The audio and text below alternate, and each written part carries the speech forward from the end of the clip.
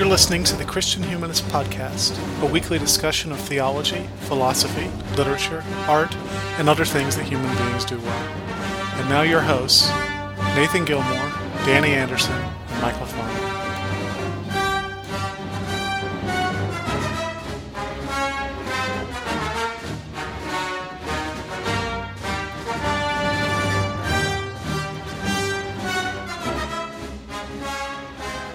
Welcome to the Christian Humanist Podcast. This is episode number 116. Today we're going to be talking about The Empire Strikes Back. My name is Danny Anderson. I'm assistant professor of English at Emmanuel College in Franklin Springs, Georgia. And I'm joined by two other Christian humanists. Today we have Nathan Gilmour, assistant professor of English, also at Emmanuel College in Franklin Springs, Georgia. Nathan, how are you? I'm doing great this morning, Danny. Great. And Michael Farmer, assistant professor of English at Crown College somewhere in Minnesota. St. Bonifacius. St. Bonifacius, Minnesota. Michael, how you doing? I'm pretty good. Danny, how are you Good. doing? That's the question. I am rolling through the mud and the blood and the beer. Thank you, Johnny Cash. So today, before we begin, I think we have a couple of emails. Michael, do you want to take that? Yeah, we got an email from Todd Pedler. He says he was able to catch our newest, which is of course no longer our newest, the Mino broadcast, which I've been looking forward to since the moment you posted the fair warning message a couple weeks ago. Very enjoyable and thought-provoking as I come to expect. We regularly teach Plato in our first-year common course, Paideia, I suppose that's pronounced, though it's almost always the Apology and sections of the Republic. Mino was one that I and a couple others had suggested a couple years ago when our theme for the semester was going to be, what is education for? Alas, it didn't make the final cut. Todd, you're just like Socrates. The citizens of Athens will never understand you. I appreciated Danny's remarks concerning the fanatical pressure to be able to measure outcomes quantitatively and to assess the results of our teaching. Few things coming down the pike in higher or secondary and elementary education disturb me more than what I jokingly call assessmentitis in hallway conversations with my colleagues. I don't think a more damaging disease could be invented. Since he sent this episode last week, or this email last week, all I can think about is assessmentitis, because my school too suffers from it. Couple this with the ill-founded notion Nathan went on to describe that all children have identical intellectual faculties or potential, and you have the educational mess we have today. A high school education becomes a pro forma entry ticket to college, and a BA becomes a mere credential with little actual worth, but which is a necessary prerequisite for any job. When one believes that all children have identical capabilities and all education must be exhaustively assessed in quantitative terms in order that teachers keep their jobs and schools keep their funding, there is only one direction possible. Down, I suppose. Yes, that does seem to be what's implied there. With Neil Postman getting a mention, I wonder if you might like to tackle another culture commentator, Nicholas Carr, and the impact of digitization of everything on intellectual life. Man, I can't read today. Carr is coming to speak at Luther in February, and the theme of his books has been a hot topic of conversation here. Have either of you read? I think his big book was The Shallows. No, I haven't. I've heard the name Nicholas Carr, but I've not read him. I've read about that book a lot. I haven't read it yet, though. I think I read the original. I think it was in the Atlantic article that led to that book, but I haven't read the actual book. I'm sympathetic to the argument, but as I recall, it's a little neuroscience-y for my taste, which, Todd's a scientist, so he may like more. Right. He's also a very good chess player. He recently listened to the chess episode and, spurred on by it, challenged me to online chess. Pretty soon you're going to be playing every one of our listeners. Oh, man, I hope, because I don't think I was really in that game with Todd. You're like those old men in Central Park who play two or three simultaneously. Oh man, well, except you lose them all. I was going to say if those old men in Central Park get their butts handed to them, maybe. A second topic he says that might bear discussion is the related one: the value of solitude. What is it that makes solitude so productive for the intellectual life, and what is the impact on us as human beings, or if you prefer academia, in a world in which solitude is harder to come by? That is a great topic, but it's one that we probably are going to hold off until Grubbs comes back, because Grubbs, of the four of us, is the most monkish. Yeah. I can agree with that. So, thank you, Todd. Thanks for writing in, as always. We have another email. I'm going to let Nathan cover this one, because I read that one. Yes, this one's from Jonathan Reibsaman. And again, Jonathan, if I'm mispronouncing your name, I do apologize. You've probably sent me a pronunciation guide, but I've lost it. Jonathan says, I'm enjoying the podcast as always. The work on my dissertation usually keeps me from taking time to email these days. I had to make an exception this time, though, since your Mino episode hit close to home. He notes that his own dissertation topic is in epistemology. So, a couple of things that he requests, and I'm going to start summarizing at this point. First of all, he wants to know if we would be willing to do an episode on analytic philosophy. And he notes rightly that Michael and I, to the extent we have a philosophy background, it tends to be in continental philosophy. That's largely because we come out of seminary and English department backgrounds. Michael, would you consider our pragmatism episode we did a while back as a point one episode an analytic philosophy episode? No, I wouldn't. I think of pragmatism as kind of soft continental rather than analytic. Because I mean, Well, it doesn't really have much to do with. I guess if you're talking about C.S. Peirce, it has to do with science. But for the most part, pragmatism is not about logic or math or science, which is what I associate with analytic philosophy. Am I right? I'm still just twitching from the phrase soft continental. I feel dirty all of a sudden. What? Seems like a way to cook an egg, doesn't it? Yes, that's actually much better than what I was thinking, so thank you for that save. The other thing he requests is an episode on geometry, which I would find fascinating. Michael, would that be entirely painful to you? I would be very quiet. I don't know. I haven't studied geometry in any kind of, well, really any kind of way at all since 7th grade. Okay, all right, so... Pi is 3.14. Yeah. Episode finished. I'm sorry, no, I'm just kidding. Yeah, so Jonathan, you might be waiting a while on those. I hate to tell you. We would have to bring in somebody on analytic philosophy. Yeah, we really would. Because we would have to bring in someone who's sympathetic to it. Sympathetic's probably not the right word. I'm sympathetic to some of what they do. I do like Hillary Putnam. But I mean, again, Hillary Putnam is a pragmatist, and I think I won't use the phrase again that bothers you so much. But I think pragmatism, while technically analytic, is much closer to continental. Okay, all right. Alistair McIntyre is technically an analytic philosopher, isn't he? Oh, is he really? I don't know. He's Anglo-American. Well, I mean, I don't think it's strictly an ethnic division.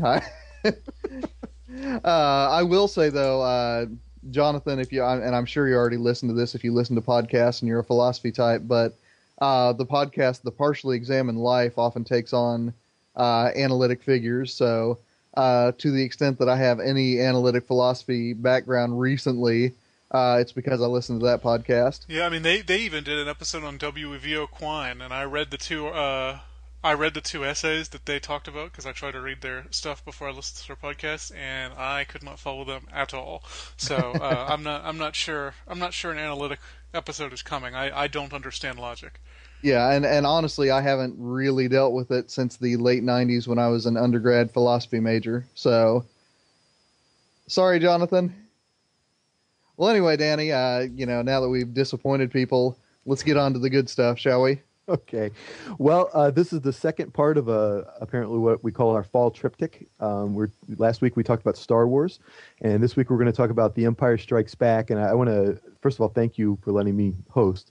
I know that's turning over a great deal of power to someone outside the fold, and I appreciate the trust there. And you're in the fold, Danny. Well, thank you.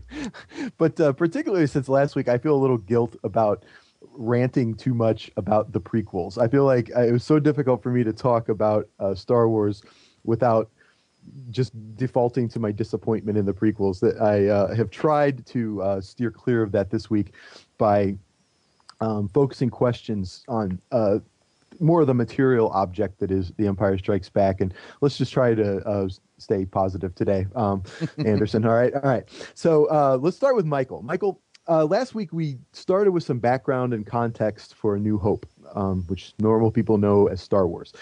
It turned out to be an unexpected hit, so the context for Empire Strikes Back becomes a little bit different.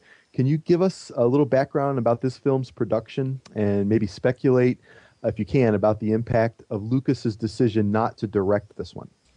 Yeah, he did not direct this one, as you say, and he didn't really write it either. And the reason he didn't direct it, and I assume the reason he didn't write it, is because he decided that he wanted to devote all of his time to his production company, which is Industrial Light and Magic, not Lights, Industrial Light and Magic, and I believe they became LucasArts, although I can't say that for sure. So what he did was he went and for all the complaining we did about Lucas last week, this makes me like him so much better. He went to a former professor of his at USC Film School, Irvin Kershner, and asked him to direct The Empire Strikes Back. And he did this despite the fact I'm looking at Irvin Kershner's filmography right now, and I don't know of a single movie he did before this. So this was not a big budget, popular filmmaker he went to. This was someone he respected from the world of academia. So, I mean, just to name off some of the movies that Irvin Kershner directed. Stakeout on Dope Street. The Luck of Ginger Coffee. The Flim Flam Man. Up the Sandbox. The Return of a Man Called Horse. And the one right before The Empire Strikes Back is Eyes of Laura Mars. So, I mean, this is obviously not somebody he picked because he was a proven success at the box office. It's someone he picked for personal artistic reasons. And it was obviously a good decision because I think basically everybody agrees Empire Strikes Back is the best of the 6 movies. So as far as the writing goes, he had a woman named Lee Brackett write the first draft of the screenplay instead of writing it himself. And he wasn't terribly happy with what she did, but there was a big problem in asking her to revise it, which is that she died. So he wrote the second draft of the screenplay, and then when he still wasn't satisfied, he went and gave it to a guy named Lawrence Kasdan. And he completed the draft. And Kasdan also wrote Raiders of the Lost Ark, which is why Lucas knew and liked him. So he's responsible for at least 2 of the best action adventure movies from the 1980s, and he also did Jedi. So in Empire Strikes Back, you see Lucas taking a more hands-off approach. I mean, he's not directing, he's writing, but he's not bound to his own script. He's just kind of fleshing it out. I think he is responsible for having. Spoiler alert, although I can't imagine anybody listening to this doesn't know that Darth Vader is Luke's father. That's something Lucas added in the second draft. Mm-hmm. So I think one of the reasons for the success of the movie is that Lucas is able to cede control to people he respects. Nathan, you have anything to add to that? Yeah, I mean, what I would say is that, part of what makes this movie interesting is that it is continuing a storyline that, was conceived, but might never have been filmed. So, I mean, really, this is sort of a gift to Lucas. And like Michael said, I think he did a good job of covering this. One of the things that really makes it, I would agree, Michael, the strongest of the 6 movies, is that he does focus on what he does best, and he doesn't try to have his fingers in every pie. So, I mean, if you think that Empire is much stronger as a film than A New Hope, that's why it is. Yes, I think I completely agree with everything you said. And one thing that I kind of discovered recently was that the actors were sort of kept in the dark about Darth Vader as well. Yes. Oh, come on, dude! You're gonna ask me this next. And oh, okay. Man. Well, I was using that as a segue. A segue is the word. This is my one big hit of the episode, Danny. Come on. Okay. Well, Nathan, last week you educated us about monomyths and Joseph Campbell's influence on the first film. This week, in what may or may not be related to that discussion, I'll leave that to you. Can you talk a little bit about the revelation that Darth Vader is Luke Skywalker's father? This is where we're getting at. And Lucas's decision to sort of withhold that. It's one of the more memorable reveals in cinema history, and it seems to have a lasting cultural impact, even for people who don't know or love these movies. That moment is still famous to everyone. Why does that moment have such narrative power, aside from Mark Hamill's amazing performance as usual, Michael? Yeah, I think First he's of better all, in this movie. I know you said last week that he gets worse as the trilogy goes on. I think he's substantially better in this movie. well, but if you watch just that scene, and probably there's a half dozen bootleg versions on YouTube, the facial contortions in that reveal are just phenomenal. They really are. Yeah. No. Now, what's great about this, and this is where Danny dang near stole my thunder, is that the script that the actors on the set had did not have that reveal in it. Of course, the body inside the Darth Vader suit is not James Earl Jones, who is the voice of Darth Vader, but it's a Scots bodybuilder whose name I forget. Probably you guys know because you know everything. David Uh, Cross. Thank you. And so he was a notorious blabbermouth. He was known for, giving away secrets to really any sort of screen project he was on. So he was given a fake script. So what Mark Hamill was reacting to in that lovely facial contortion was actually Darth Vader saying, "The one who betrayed you and the one who led you right into my hands was Han Solo." And that's what Mark Hamill was reacting to. That's not possible. It can't be. I heard he So was. on and I so heard he was forth. reacting to Obi-Wan killed your father. Oh, was it Obi-Wan? Oh shoot, I think you're right. I think you're right. That's the story I heard too. Okay, yeah, you're right. I'm mixing up my stories here. I'm sorry, guys. You're absolutely right. It's Obi-Wan killed your father. So at any rate, point being, at the premiere is the way that I heard the story. So again, correct me if I'm getting this part wrong. Uh, the actors who were on the set were just as surprised as the rest of the audience was when James Earl Jones utters the famous line, "Do not make me destroy you. I am your father."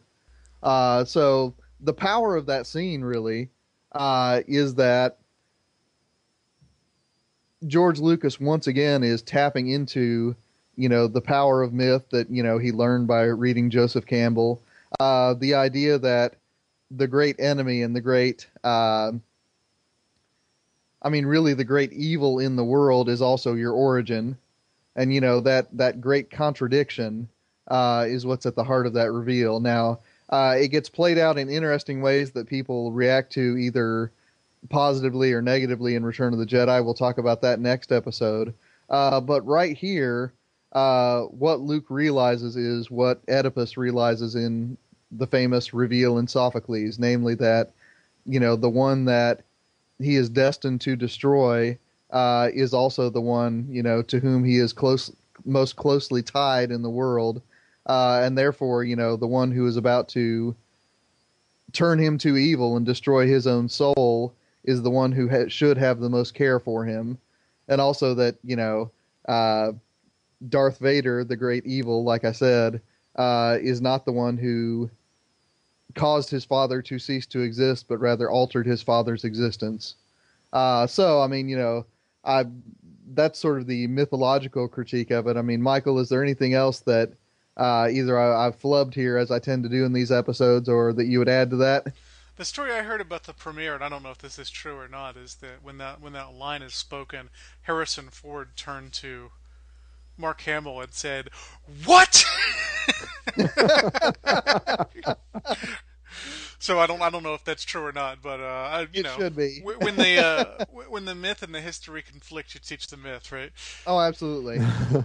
Also, people, as I said, that was added in the second draft by Lucas, and whether he had this in mind from the beginning, I don't know. I was trying to figure that out as I was watching A New Hope last week. Uh-huh. I was trying to figure out whether he knew when he was writing that Vader was going to be his father, and I know people say that Vader is, like the Vater is German for father, and so Oh, sure, perhaps sure. he had that in mind the whole time. But that was not my impression. My impression is that is something he decided on while he was writing that second script. But I don't know. Right, right. Well, and I mean, the etymology could play into either storyline. If you went with the on-set script, he's the one who darkened the father. Yeah, If you play with the etymology, so I mean that could be he killed the father, or he is the dark version of the father. So yeah, I mean, I don't think we should ascribe too much foresight to George Lucas on that score. you guys saw that when you were kids. Did you know that Darth Vader was Luke's father when you saw it for the first time? No, I did not. Did it blow I your did. mind? Yeah. Did it blow your mind, Nathan? Um, First of all, I was very, very young, so I mean, I don't think that I really grasped the full mythological gravity of it. But it certainly was a surprise when I was, a 4-year-old and saw that for the first time on TV. Yeah, and I was reading these through sort of comic adaptations at the time, and I wasn't allowed to go to movies because I grew up uh, sectarian, and so we like I read the moment right for the first time in a comic book, and so it was I don't know, it was even in that form the moment had some impact to me. So I do think though that looking back at Star Wars, you could see how Star Wars, they weren't sure the sequels were going to be made, right? And it Yeah. stands alone as a movie, right? I mean, you can sort of see it as a standalone movie. And but like looking back, there are sort of moments like when Obi-Wan is talking about his father, he does seem to be hiding something, and Uncle Ben, there's some sort of like Uncle Ben's particular his line about not wanting Luke to end up like his father. I mean that it's easy to look back and map that knowledge onto the first movie in retrospect, although I don't know that it was apparent at the time. So Hmm. It's very well put together. I mean, credit where credit's due. yeah. This movie fits rather seamlessly into the first one, even if they weren't exactly planned that way, and maybe they were. Right, right. And that's one of those things where it could have been that, I mean, that drafting process that, Michael described, I mean, was precisely to make it a closer fit, right? Uh, you know, Perhaps Lucas himself was thinking about the hints that were dropped in A New Hope and said, okay, let's take this, where it could go if we made it, the most shocking logical conclusion possible. Yeah. Yeah, and it's also, I think, meaningful that that's the moment, right? I think it's right after Luke's hand is cut off. Am I correct in that, Nathan? Yeah, I Um, believe so. Yeah. when he makes that reveal. And so this, of course, becomes the beginning of the mechanization of Luke's body, like Darth Vader himself. And so that kind of heritage is sort of like in the foreground, even in the costuming and set design right there. So Uh, yeah, Now, I will say what still feels like a cheat to me when I was watching this again, preparing for this episode, is the fact that, I mean, what looks like and in your gut should be a suicide sequence after that reveal turns into a mere escape sequence. yeah, So you would prefer this movie if Luke Skywalker had fallen to his death? I don't know if I would prefer it because I really like Return of the Jedi, but that seems to be the logic of the scene, and I do feel like well, first of all, I mean, the fact that he fell that distance and then, just went into a gentle slide is, straining credulity. And he held on with one hand for 20 minutes or however long he had to Well, before yeah, the that Falcon too, came that back. too. But again, those are all things that, when I catch myself thinking too hard about those things, I realize that I'm turning to the fanboy side, and I try to reclaim myself from making that turn. yeah. It was probably all the midi-chlorians in his blazer that helped him do that. Sorry, Danny, I know you said to stay away from the prequels. Okay. No, Well, no, no, wait. broke If that you guys, rule. if you guys wish to, it's okay. This is a personal discipline of my own. I'm going to try and keep. Hey, But I praised George Lucas in the first question, so There you go. I think I'm free to make fun of the prequels now. rightfully so. But also, there's some continuity forward, right, where you're talking about where he's hanging and he has this sort of force link with Leia. There is some sort of sense then that like the predictor that she's also a Skywalker, right? And like Oh, sure, yeah. Spoiler alert. oh yeah, And is that necessary? Like you say, like at this point, like yeah, it's 30 years down the line, folks. I think we can spoil that. yeah, all the Um, jokes have already been made, right? So right. Well, see, I, what I couldn't figure out is whether they'd already decided she was his sister. Because if they had, it's real gross to have them make out at the beginning of this movie. yes, and when Yoda says there is another, like Hmm. as it's taking off, it seems they have that in mind. And so that is really kind of a mean sort of narrative move for the audience. So, Yeah, yeah. Nathan- The family tree is definitely even though we just said this is the strongest of the movies, the family tree thing, either Lucas is being very gross or very sloppy. yep. Well, I think that the setting of that moment is important. I mean, you're sort of this kind of space in the sky where everything is up in the air. And so I think is a nice transition to the next question to Michael. Last week, I speculated briefly about the role that landscapes play in the original movie. And it seems to me that they're even more important to the story in the sequel here. Can you talk a little bit about how the various environments, in this movie intersect with its story and themes? Other than space and like the interiors of spaceships, which we talked about enough last week, I think, I counted four major environments. So you have the ice planet Hoth, and what I didn't realize, I've always called it the ice planet Hoth, but in fact it is a planet in the Hoth system, so the planet itself is not Hoth. The ice planet Hoth is where the rebel base is at the beginning, and they have clearly chosen this planet because it's so inhospitable and because it's off in the far reaches of the galaxy, and it's not at all the sort of place you would expect somebody to set up a rebel base. Um, Not only that, it opens the film on kind of a down note, and as everybody who's seen this film knows, this is really kind of a downer of a film. I mean, it begins with Luke frozen in the snow, and it ends with Han Solo frozen in carbonite. Um, so you have Hoth, and then you have Dagobah, which is where Luke meets Yoda, and is very much a kind of primordial world because Yoda is bringing, we'll talk about in a few minutes. Yoda is bringing Luke back to kind of the foundations of existence, and so it makes sense that he lives in this swamp environment where it seems like everything is constantly on the verge of devolving. You get the asteroid that Han and Leia and Chewbacca and 3PO fly into, and it turns out, of course, that it is, I think, in the second best reveal of the movie, it turns out that it's not an asteroid at all, but that they are inside the stomach of some sort of disgusting space worm. And again, this is an environment of nothingness and of blackness, and it's another very bleak place to be. Especially, I mean, they're literally in the belly of the beast. And then finally, you get Cloud City, which is, I think, one of the more amazing creations from Lucas and from the Star Wars folks. Cloud City is a city on a gas planet. Is the gas planet called Beren? Bespin. Bespin.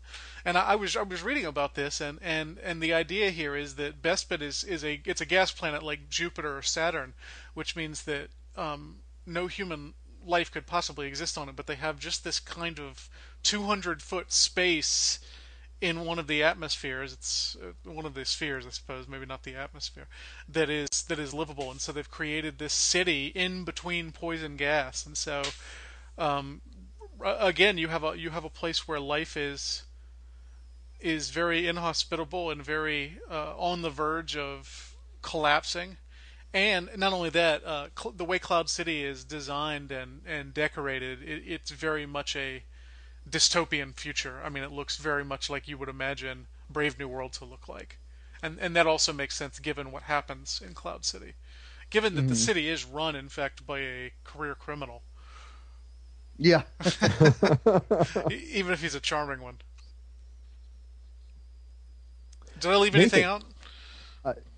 no, those are great. You did. That's a great. I hadn't thought actually of some of those things. That was really terrific. Although I always found the asteroid monster to be just sort of on a biological level really like impossible. I mean, how would something grow that big with no food? I mean, like, Well, how and often does? not only that, there are those weird bat creatures that just apparently Yeah. live without any kind of problem in his stomach. With no, Right, yeah, right. yes, yeah. So yeah, there's some like logical scientific Space areas there. magic. Yes, Yeah, there yes. you go. There you go. I mean, But of those four, I think that Bespin is the most fascinating. And I mean, Michael hit the environmental factors, but the other thing is that politically, it sort of exists on the margin of imperial power in a way that, really Tatooine served in A New Hope, right? So it's one of those places that is not entirely in the grasp of the Empire, but it's up for grabs at the beginning of the movie. So one of the things about that kind of environment is that Darth Vader actually has to make maneuvers in order to track and to catch the space adventurers, and that makes it a really, I mean, an interesting environment because unlike Hoth, where it's entirely uninhabited, there in Bespin, I mean, the way that he entraps Han Solo and Princess Leia and Chewbacca is not necessarily by brute force. He doesn't send AT-AT walkers, but instead he makes sort of political machinations and, threatens Lando Calrissian with a garrison stationed there on his base, mucking up his commercial enterprises. So, I mean, it's a very interesting contrast to Hoth that way. No, I agree, and I think that the uncertainty of existence that is really inherent in all of those settings is really important. To really, I think one of the reasons this movie is so powerful is that it's interesting in a way that the other one wasn't, because everything is still so up in the air, as Luke was in the moment he finds out that he's confronting his father. And when Michael was talking about Hoth and Luke being buried in the snow at the beginning and Han being buried frozen in ice that was I hadn't made that parallel before. That was really interesting. And it reminds me though of one of the kind of, I think, silly cinematic mistakes of all time. Between these movies, Mark Hamill had some sort of vehicle accident. I don't remember if it was a motorcycle, and his face was literally changed. I mean, he doesn't look like the same person in the second movie as he did in the first one, because his nose just looks like totally like smashed in a little bit. And at the beginning of this movie, what happens? But that character gets hit in the head by this Yeti creature, right? And so. A Wampa, okay. And so, but before that happen, they show Luke's face. Like, why not just save Luke's face until after he's been hit by the Yeti? Then you'd have some sort of diegetic sort of explanation for why he looks different than the Luke Skywalker that we've just grown to love. And so, it's not true, however, that scene was added because of Luke's accident. That's the rumor. Well, no, but if it was, they pulled it off poorly. That's what Danny's saying is it could have been. Yeah. If he had just kept his mask on until after the Wampa attack. Yeah, a convenient explanation that you wouldn't have to sort of just ignore then. So, but anyway, I digress. This is a great movie, and I don't want to belittle it. You also have to remember that these movies came out in the days before VHS, so I don't think Lucas foresaw people watching them right in a row. Ah, okay. This is a good point, actually. Yeah, this is the way these movies were received. It was a totally different time. That's a really good point, and probably not watched over and over either. So, or if you watched them over and over, it would have been in the theater, so it would have been a real commitment. Mm-hmm. Well, people who would watch something over and over. That's a nice transition again, Nathan. One thing that we didn't get to very much last week, but I think it's really vital to the legacy of these movies, is what I'll call fanboydom.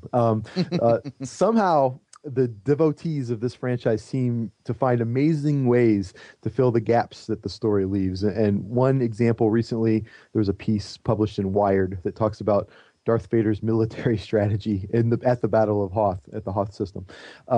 Rather than just outright make fun of the Enterprise, though, I think that there's an impressive amount of detail that shows some real thought and engagement there. That's actually kind of heartwarming on some level. Could you set that piece up for us, and then maybe comment a little bit about fanboy culture and this franchise? Yeah, and when you pose this question, Danny, I realize I'm going to get myself in a world of trouble in one direction or another, so I might as well dive into it.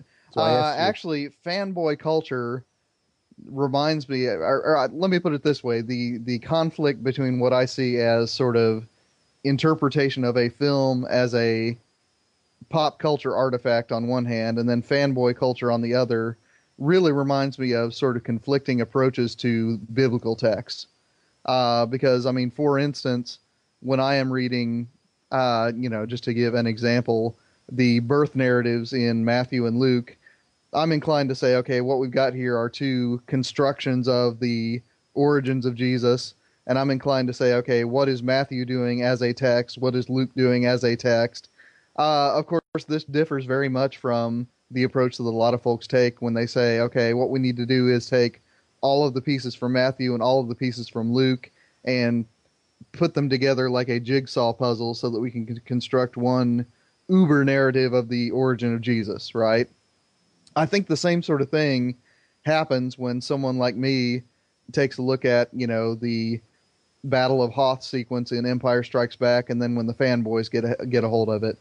I'm inclined to say, okay, what you got here is a great visual of these giant dinosaur-like AT-AT walkers, you know, the March of Doom coming towards the struggling rebel base. You've got the dramatic John Williams music fueled escape sequence. You've got the great, visual. And think about Darth Vader. I mean, what makes that character is his entrances, right? From the very opening scene of A New Hope to, descending the ramp out of the Imperial shuttle at the beginning of Jedi. Really all the way to episode 3 when he is, raised up out of the cyborg construction apparatus and he emerges as the Darth Vader we all know from our childhoods, right? Uh, that's how I see the Hoth battle sequence. This is an opportunity for inevitable doom, exciting chase scene, a moment where the ion cannon strikes the Imperial Star Destroyer and the Rebel transport escapes narrowly. It's a chance for Han Solo to do some fancy flying. Okay, this is what the text is doing. That's not how fanboys approach it, right? The way that fanboys approach it, and this Wired article, which hopefully we'll link to in the show notes, basically says, okay, let's take a look at it systematically. Let's take a look at it as an actual military event that we can trace the same way that we would trace, the Battle of Cannae or the Battle of Gettysburg or something like that. And the point that this article makes, I reread it prepping for the episode, and it really blows my mind, is that, this is a parable of sorts about how military empires overreach and their arrogance keeps them from crushing rebellions. And it actually compares it to the assault on the Tora Bora Caves during the George W. Bush administration. And, for that kind of approach, this is it's a historical environment that you can examine systematically. So, like I said, I mean, this is one of those things that makes thinking about Star Wars so interesting, is that these are two, I would say, incommensurable ways to approach the same artifact, each of which produces results that are entirely different from each other. Michael, I mean, you're probably a little bit more versed in the sort of pop culture, fan culture sociology of all this. I mean, is there anything you would add to that? I'd add that there's nothing really new about that. There's been people doing that with the Iliad and the Aeneid for centuries. Oh, okay, okay. And in fact, I think I read this on TV Tropes, so I can't claim. I can't. Speaking of nerds, by the way, um, the Hoth sequence is an homage to Hannibal. Um, Hannibal crossing the Alps with the elephants, Oh, okay. and the scene where they're leaving Cloud City, where Chewbacca has 3PO on his back, is the Aeneid. So I mean, you get Lucas, Okay, you get Lucas okay. very consciously courting that kind of classical mythology, I've never thought of Chewbacca as Aeneas. just in that scene. That's really interesting, and I think this because the movie purposefully does sort of court these kind of mythological archetypes. It does sort of lend itself to this kind of historical process of cultural ownership. Then, and I think that explains some of the animosity that fans have with Lucas himself, who is someone who really kind of like Gollum like, I'm sorry, prizes control, right? And so he Those are very different, by the way. yes, I know. Yes, sorry. I was actually just thinking about the Golem for a separate thing, and so this is why I made that mistake. Excuse me. But so I feel like that the kind of cultural ownership that is really kind of bigger than just these movies, like as Michael points out, does sort of point out the kind of the struggle between Lucas and his fans, and why people like me sort of resent him so much on some level. And I just discovered there's a movie on Netflix that I need to watch. It's called The People versus George Lucas. It's basically a little documentary about this process that I haven't gotten to see yet, but I'd like to. So, but yeah. I do want to say that the sort of fan Nathan's talking about that examines the Hoth battle from a military perspective is just one type of super fan, right? I mean, people make their homes in these movies in a lot of different ways, and that's only one of them. Hmm.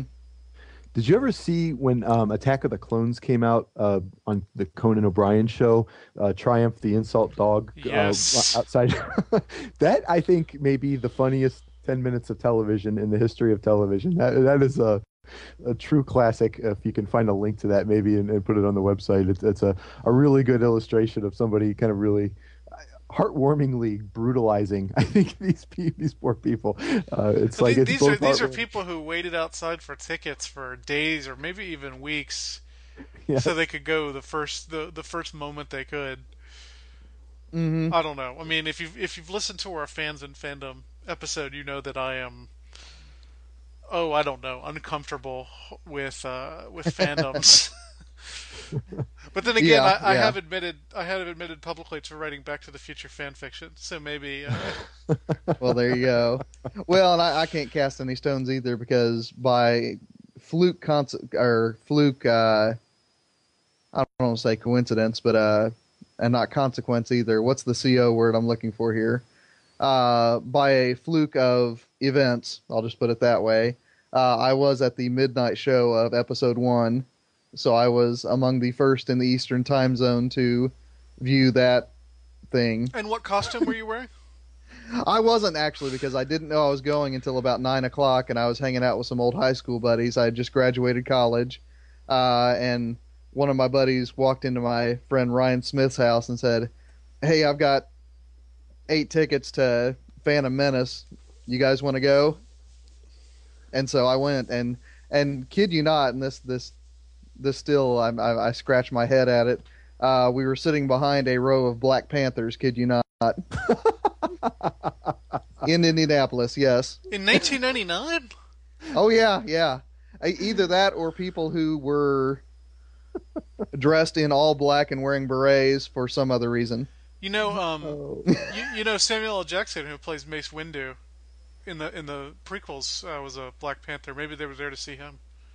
That could be, that could be, but I I mean, wanted to it give made that context before I just said maybe they were there to see Samuel Jackson, so that it didn't sound like I thought that black people only cared about other black people.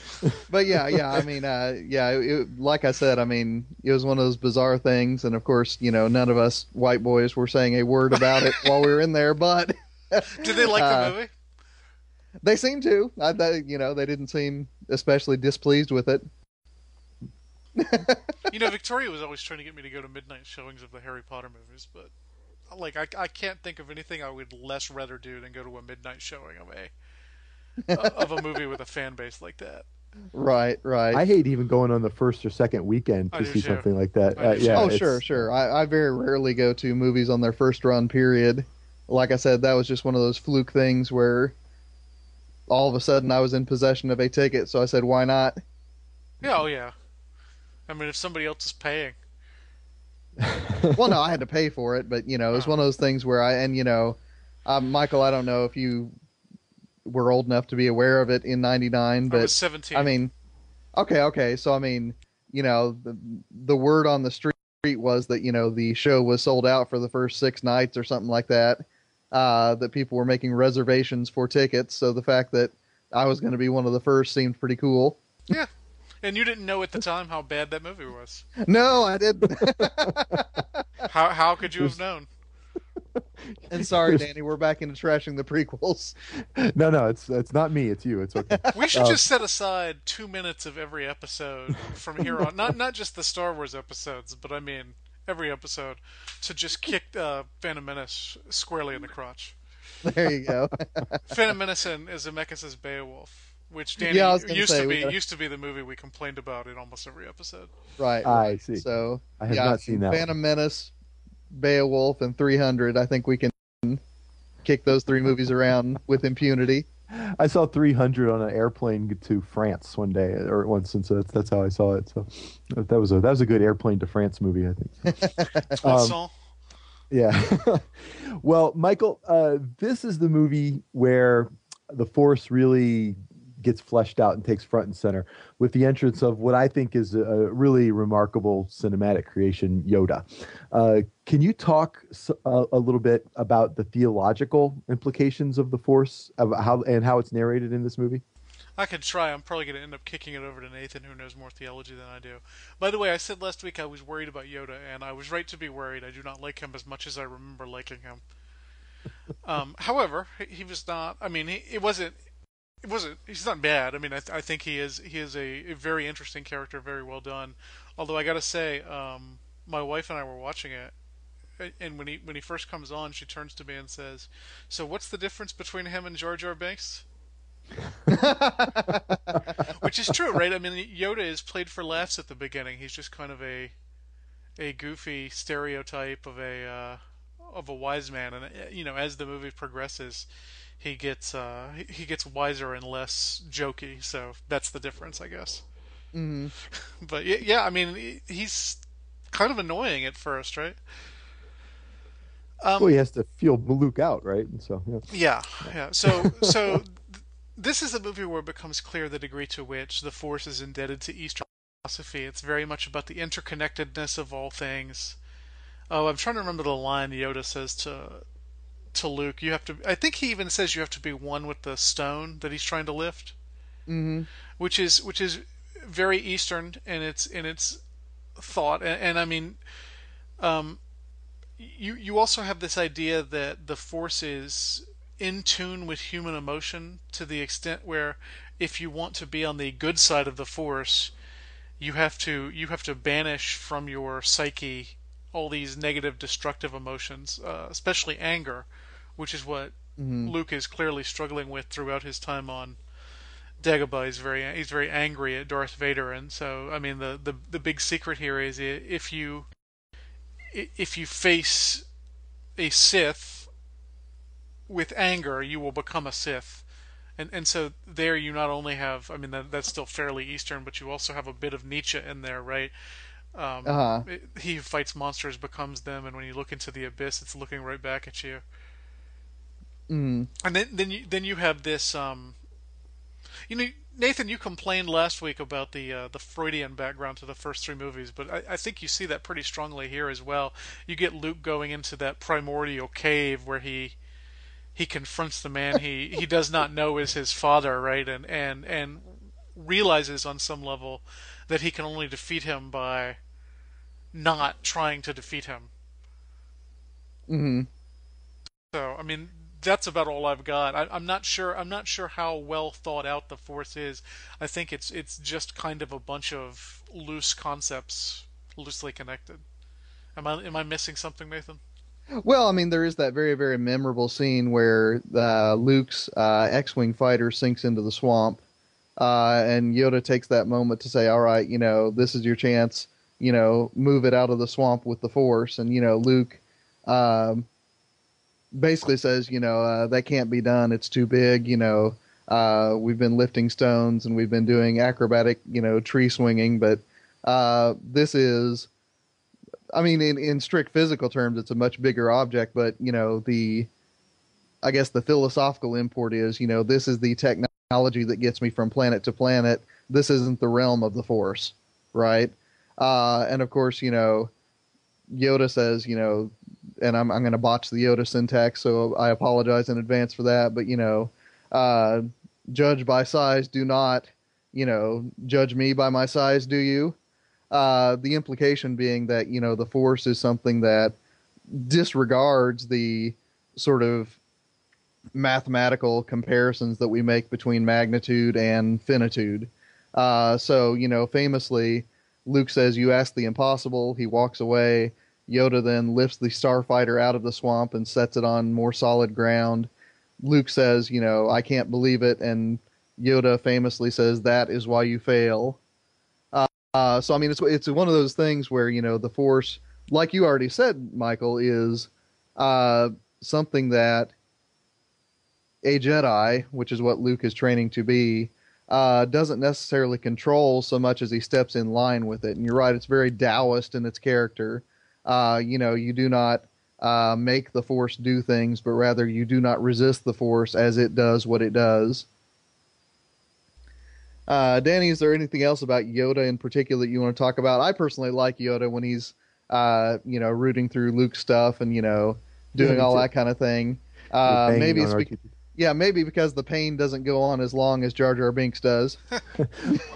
Well, and it seems like a facade with him, right? He's just sort of trying to get Luke to give him an opportunity to be impatient and angry, right? And so, Hmm. um, but one thing about it's clearly Eastern, and I think one thing that's interesting to me about the religion of the Force here is that it also, particularly with the little witticisms that, like you mentioned, that Yoda has these little bits of wisdom Uh, that are religious in nature. You see them played in like church services as illustrations of Christianity sometimes, yes, and you do. and and, and I find it's a fascinating like importation of an Eastern philosophy into a monotheistic like context, and yet it works in some weird way. I think that in a way that I can't quite explain, and I was hoping the seminary guys would have with some insight for me, and you've sort of cleared things up for me. I Well, think. I mean, to answer that question, Dan, I mean, part of it is that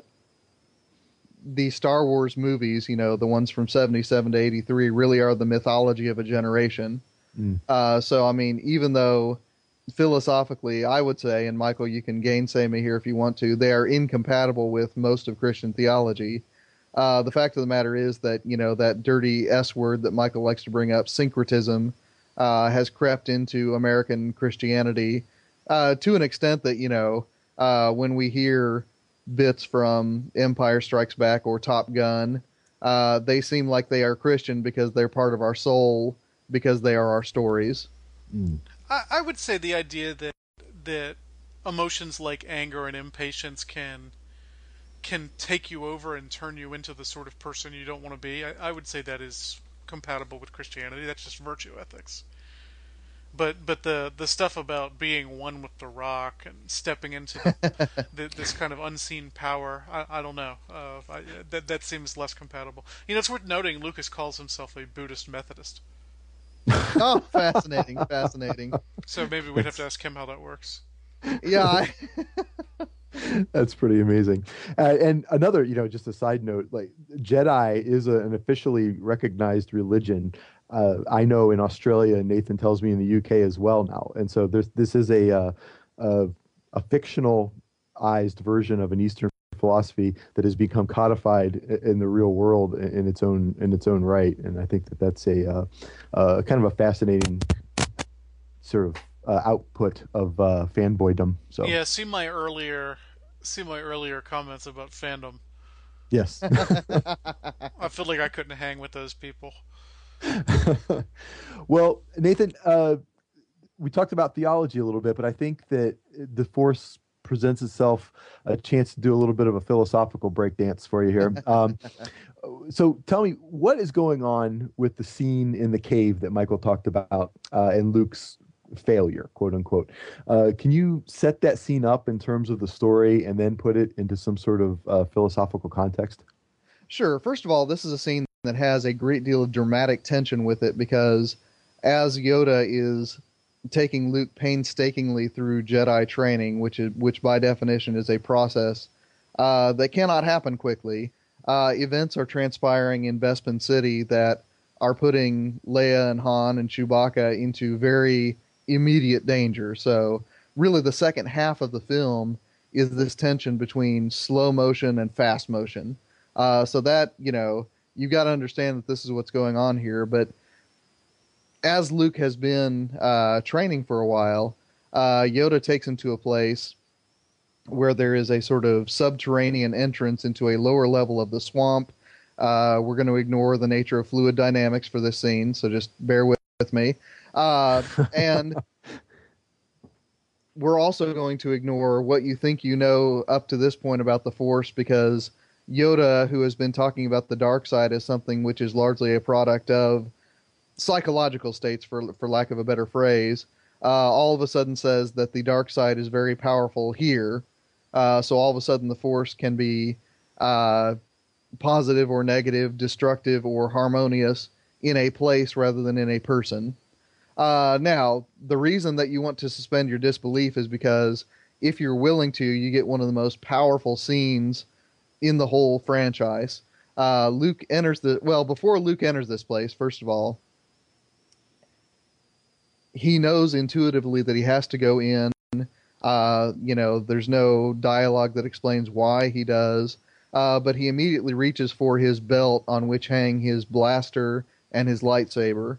And Yoda, in a moment that, I just said that it's incompatible with Christianity, but this is a moment that, reminds me of, Peter in the Garden of Gethsemane, right? I mean, Yoda tells him, those things won't serve you there. Wherever Luke is going in the next few moments, the weapons that have protected him up to this point will not protect him. And so as he goes in, all of a sudden, Darth Vader is there before him. And again, it's a great entrance because he really does appear out of nowhere, which is part of what makes Darth Vader so great is the dramatic entrance. And they have a brief melee with lightsabers. I believe, and Danny, now that I'm thinking about this, I'm second guessing myself. I believe Luke draws first, does he not? I do believe that's true. Okay, so that's important because I remember that being important, but then I thought, oh no, am I am I mapping my own philosophy onto this scene? Okay, so Luke draws first. His lightsaber is out before Vader's is. After a brief melee, Luke strikes off the head of Darth Vader. And if you're seeing this for the first time, as I did, when I was 4 years old in a televised version, it's very disconcerting because you just saw Darth Vader, talking to bounty hunters on a super star destroyer. And you're thinking, okay, how in the world did he get to Dagobah? But in a moment that, again, the special effects aren't that special, but philosophically it's dynamite. The face mask of the Darth Vader head on the ground detonates, and inside is the face of Mark Hamill, or Luke Skywalker. And so, this is what Michael was alluding to just a moment ago, the aphorism of Friedrich Nietzsche that when you fight monsters, take care that you not become a monster yourself, and when you stare into the abyss stares into you. So, this is one of those places where Luke realizes the nature of this struggle, and really it sets up what's going to go on in Return of the Jedi. When he faces Darth Vader, even if the familial ties are not convincing for you, and, there is, some discussion to be had about, whether a father that he meets for the first time just before he gets his hand cut off is going to be, a compelling father figure. But, in this moment, he realizes that Darth Vader, among other things, is a personification of the discord and the chaos and the violence that come as a temptation for the warrior. And so, in this scene, he realizes that to attack Darth Vader the way that he thinks a Jedi should attack evil really might not be a true victory. Michael, are there any other implications that you would want to draw out of this scene? No, I think I said what I wanted to say. I'm sorry if I scooped you. I forgot you were being asked That's that all right. question. That's all right. No, you were setting him up for further explanation. I just called an audible, and I decided to do just a close reading of the scene. So Yeah, and no, I think that's actually really enlightening to me.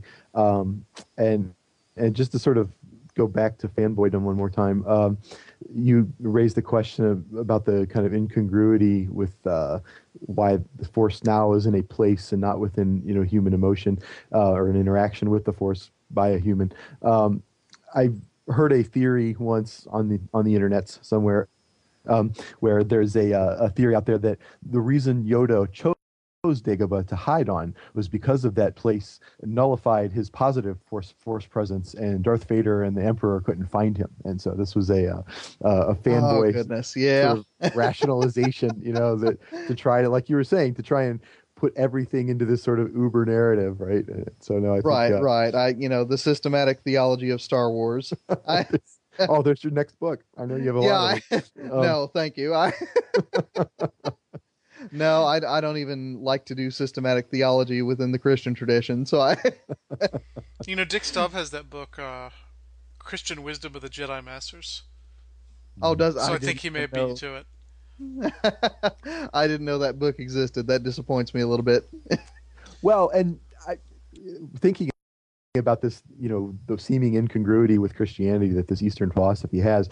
The movie is so archetypical, like in so many ways that it's for some reason it's easy for a Christian, I think, in America, particularly for reasons that Nathan just outlined, are able to sort of metaphorize, if that's a word that I'm not, that's a terrible word if it is one, but I'm using it anyway. But it's able to sort of take these things as metaphors for their own faith, and so it doesn't necessarily become a replacement for the faith, but more of an artistic expression of it. So just to cut the fanboy some slack, I suppose. All right, we'll cut him some slack. The Christian fanboys in this case. So. There's a podcast waiting to happen too. We've thrown the youth ministers of the world a bone. Yes, we an episode called "Fans and Fanatics." Like many years. Like that was, I think, our first summer. My wife guested on it. She likes to call it our least popular episode, which I don't think the facts actually bear out. No, not by any stretch. That's funny. No, but there's a parallel podcast, the Christian fanboy, alongside the Christian humanist. That's what you can do when Grubbs comes back. Yeah, thank you. Well, let's wrap things up for today with each of us maybe talking briefly about something about this movie that helps cement its status about as what is broadly thought to be the best of all the Star Wars movies. Michael, do you want to start?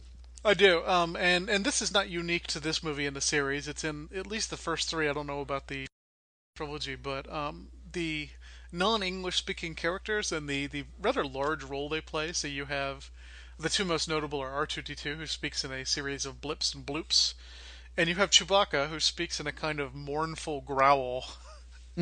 and it's a testimony either to the script or to the I hesitate to say the performances, although I guess that's part of it, that you really do end up feeling for these characters. When R2-D2 gets sucked into the swamp in Dagobah, part of you worries that he's not going to make it out again. When he gets, is it this movie where he gets shot, or is that's the original, isn't it? And also Return of the Jedi. I think he gets smoked in some way in each of the first three films, and I can't remember the prequels. And he screams. You really kind of. And Chewbacca's the best performance he gives in the whole trilogy is when Han Solo was frozen into carbonite. Chewbacca lets out, a sustained version of his normal mournful growl that is, I think, genuinely affecting if you care about these characters. So, there's a long tradition in film of wordless and non-English speaking characters who nevertheless are human, and I think particularly of Tinkerbell from the Disney Peter Pan. And this continues that tradition very well. Mm-hmm. Harpo Marx. I forgot you like the Marx Brothers. Yeah, I would point up a character who we've mentioned but really haven't dwelt on, namely Lando Calrissian, and he is a genuinely interesting addition to the array of characters in these films because he is a character who enters as a sort of dangerous figure, the sort of criminal charmer. He rapidly becomes the betrayer, and then just as quickly he becomes the character that Leia and Chewbacca cannot trust, and yet they have to rely on in order to make their escape. So, I mean, he is a fascinating character that honestly flattens out a little bit in Return of the Jedi. I was a little bit disappointed that they didn't really play up on the fact that he had betrayed Han Solo at all in Episode 6 that I remember. But in Episode 5, I mean, he really does create some strong dramatic tension for the second half of the film. So I am a Lando fan, more so in Episode 5 than in Episode 6, but he's still a fun character in both of those episodes. Danny, take us home. Well, I would say this is one of the weird things about Star Wars is its ability to make stars out of minor characters. And this is the episode where Boba Fett kind of comes in. Right? I figured somebody had to talk about Boba Fett. Yeah.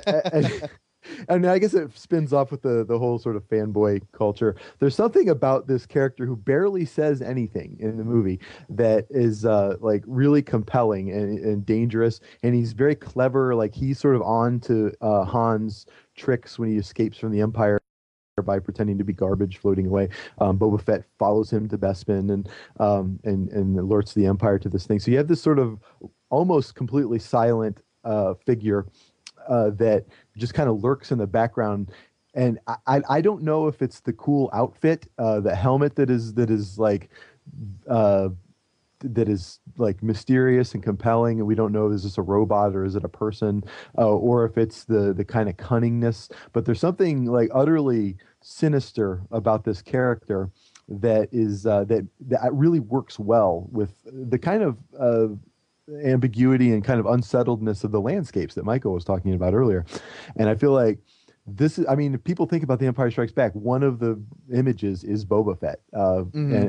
And I think that it's one of the kind of strange achievements of this movie, that a character that does extremely little except haul, bring the Empire to Han Solo and then haul his frozen body away, that it has such a like imaginative impact on the viewers. And so I would talk about him as a kind of a embodiment of fanboy engagement with this movie. Well, and importantly, he's so dangerous that even the Empire doesn't like him. Yes. Yeah, well, so dangerous the Empire doesn't like him, and he dies very quickly and undramatically in Return of the Jedi. Yeah. That is, I think the fanboys, part of their outrage about that movie was the way that he was just sort of unceremoniously, kind of comically pushed off in that movie. So yeah. But what I guess is a nice way to sort of wrap up. Next week, Nathan, you're going to be talking about Return of the Jedi. Spoiler alert. Sorry. I assumed that was implied. Indeed. But in the meantime, please check out the Christian Humanist endeavors on either christianhumanist.org or email thechristianhumanist@christianhumanist.org. Is that true? Is that correct? thechristianhumanist@gmail.com. At gmail.com, excuse me. And you can also find the podcast on iTunes and Facebook. So please tell your friends. We're having a good time. Please accept my thanks for allowing me to host this episode. It's been a lot of fun. And until next week, I am Danny Anderson saying goodbye for Nathan Gilmour and Michael Farmer. Until next week, please let your sins be strong and your faith be stronger.